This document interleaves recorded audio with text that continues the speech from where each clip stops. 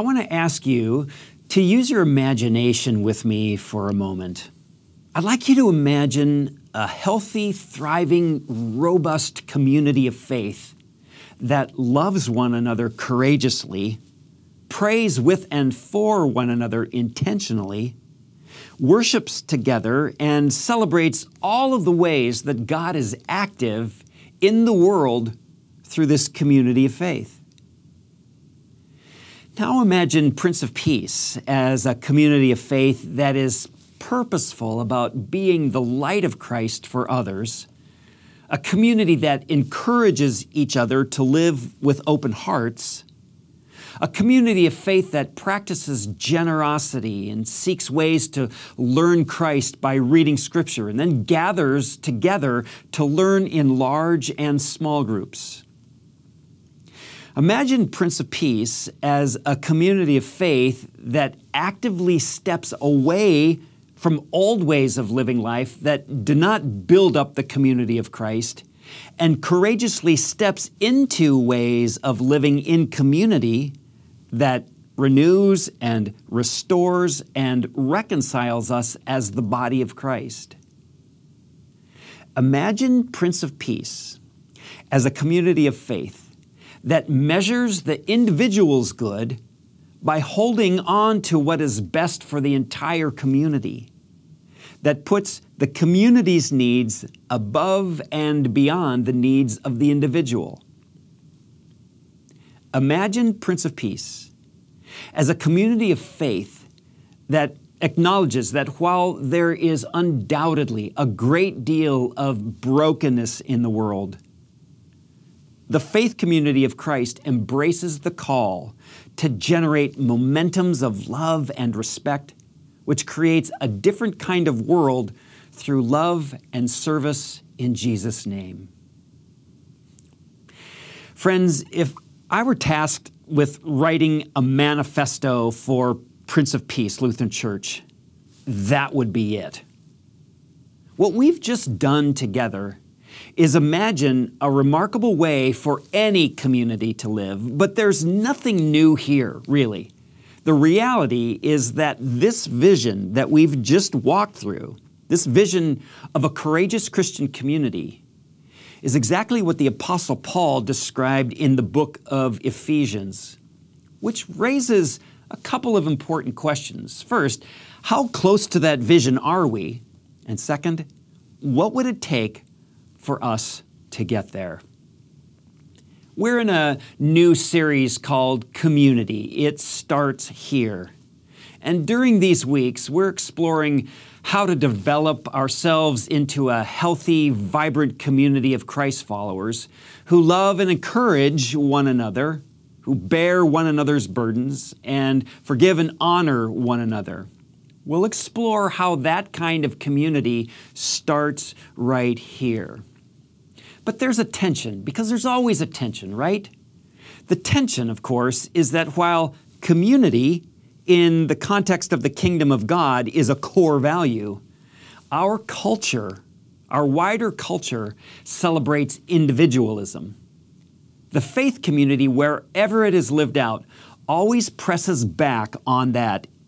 The Bible is filled with the Apostle Paul's language about the body of Christ, the community of believers. Paul used phrases like each other and one another to emphasize the community over the individual. There are many commands in Scripture that provide both the framework and the details of what it means to live in community, a community of brothers and sisters in Christ. The truth here is that we can't be for one another if we're not with one another.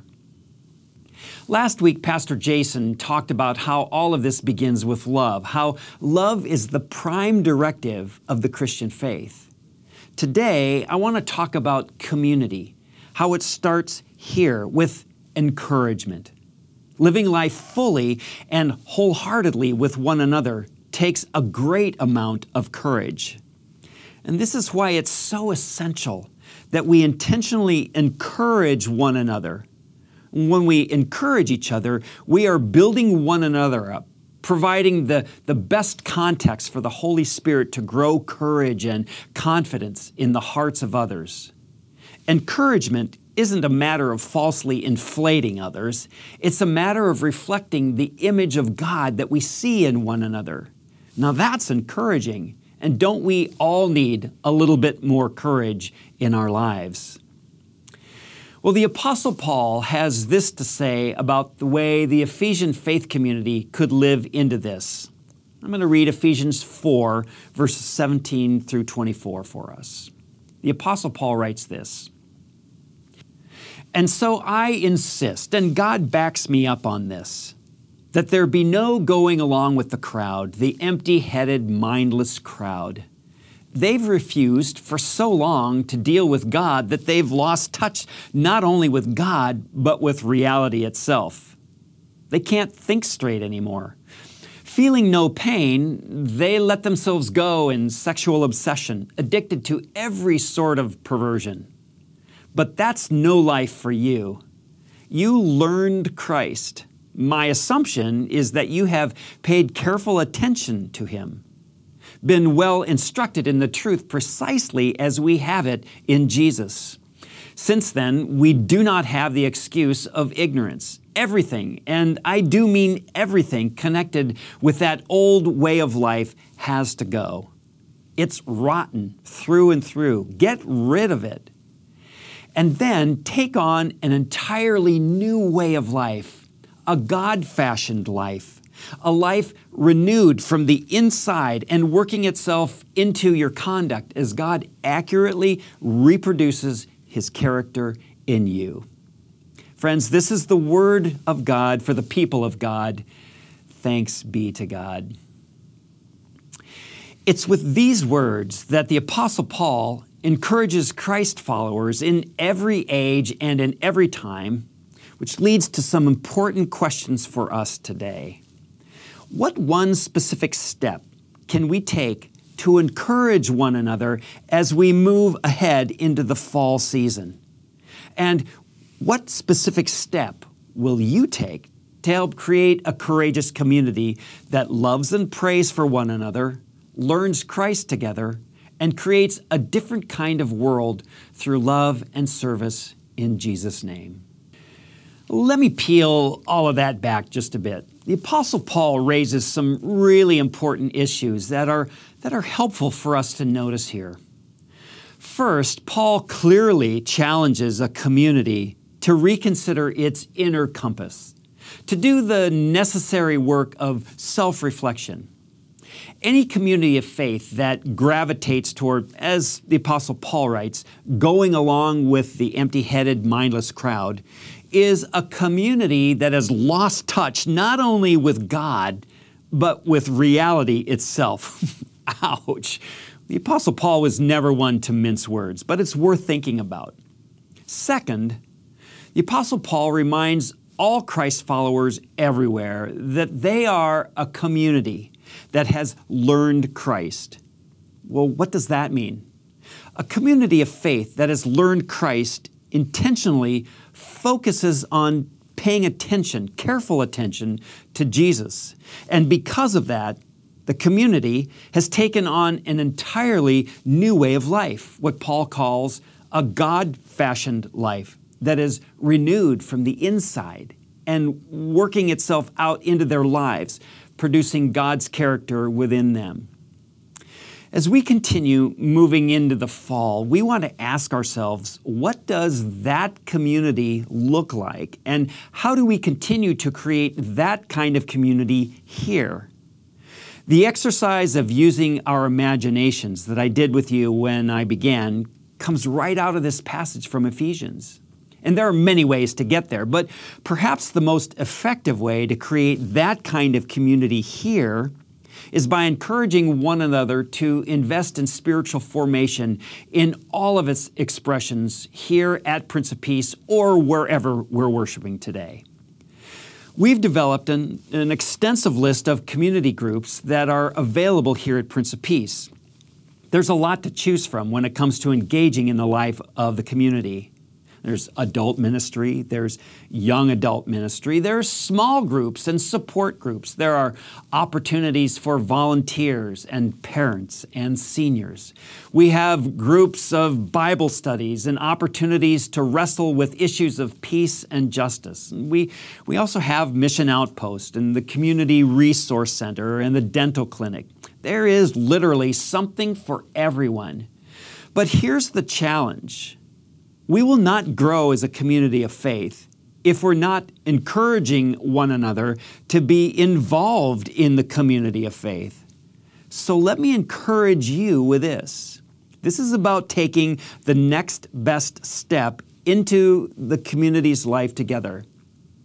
I want you to hear from one of our disciples who has experienced a great deal of encouragement in his life and his experience with his small group.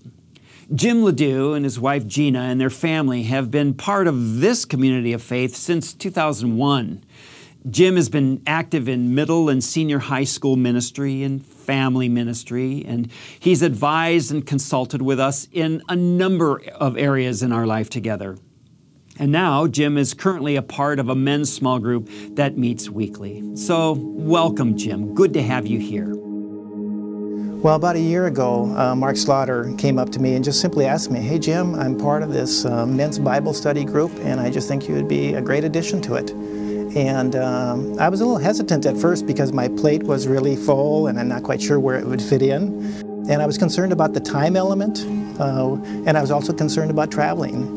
And then Mark knows me well enough to know that, hey, you're an early riser. Why don't you know, the men's Bible study group meets online at 6:30 a.m.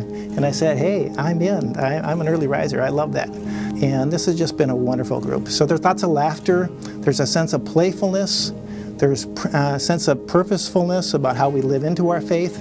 And probably just as intentionally or importantly is that aspect of connecting with one another, knowing each other's hopes and dreams, what keeps them up at night. And I've just really found it to be a blessing to be connected to a small group of people that care about you and care about the ways that you continue to grow in your faith. Prince of Peace and a lot of churches have great large church activities and worship experiences, but this is really a place where you can reflect. You can learn from one another, and that'd be another critical piece. I've learned as much from every one of the small group members in my men's study as I would have going to a Bible study from others. So I really value the wisdom that comes from the individual participants, and I want to lift that up. But a couple things I would also lift up is, you know, what's the worst thing? Try it on. Come once or twice, check, see if it's for you or not. Maybe think about this, is this the next step in your spiritual journey? And for me, that's what I was looking for, a community of men that would think about how faith shows up in their daily lives. And I've experienced that in the men's Bible study. And then I would also say, you know, knowing that there's different needs. Hey, you have a laundry list of different small groups on the Prince of Peace website. Check it out. Go to a couple of those. And then I would say for some people the comfort level is that they also want to come with a friend. So maybe it's the perfect opportunity to invite someone else, one of your friends, a coworker, a neighbor, a colleague, and invite them to the study as well. And that's actually something I'm thinking about doing with the men's Bible study as well. And to me it's when those three things come together, our connection with God, with each other, and how we serve our community, that's where kind of magical things happen. And that's what excites me. And that's where I experience community here, is when those three things are combined. Thank you, Jim. Boy, that's an important and impressive look at what it means to be in community life together. Well, friends, let me take you back now to the manifesto. It might go something like this. We believe in creating a healthy, thriving, robust community of faith that loves one another courageously, prays with and for one another intentionally, worships together, and celebrates all of the ways that God is active in the world through this community of faith. That's some good stuff. That's powerful. So I want to leave you with two important things. First, a challenge, and then an important question. So here's the challenge. We can't love one another if we're not with one another. And if we're not with one another, we can't encourage one another. And that leads to this important question. What one specific step will you take to help create a courageous community that loves and prays for one another, learns Christ together, and creates a different kind of world through love and service in Jesus' name? Let's pray. Gracious God, we thank you that even now you are equipping us to be your faithful followers, those who encourage others to be part of growing Christian community. As we enter the world and as we enter the lives of people that we know, as we go about our daily business, we'll ask this question: will they know that we are Christians by our love? Will they know that you are living and breathing in and through us? Our response to that is a bold yes. Equip us for that. It's in the strong name of Christ that we pray.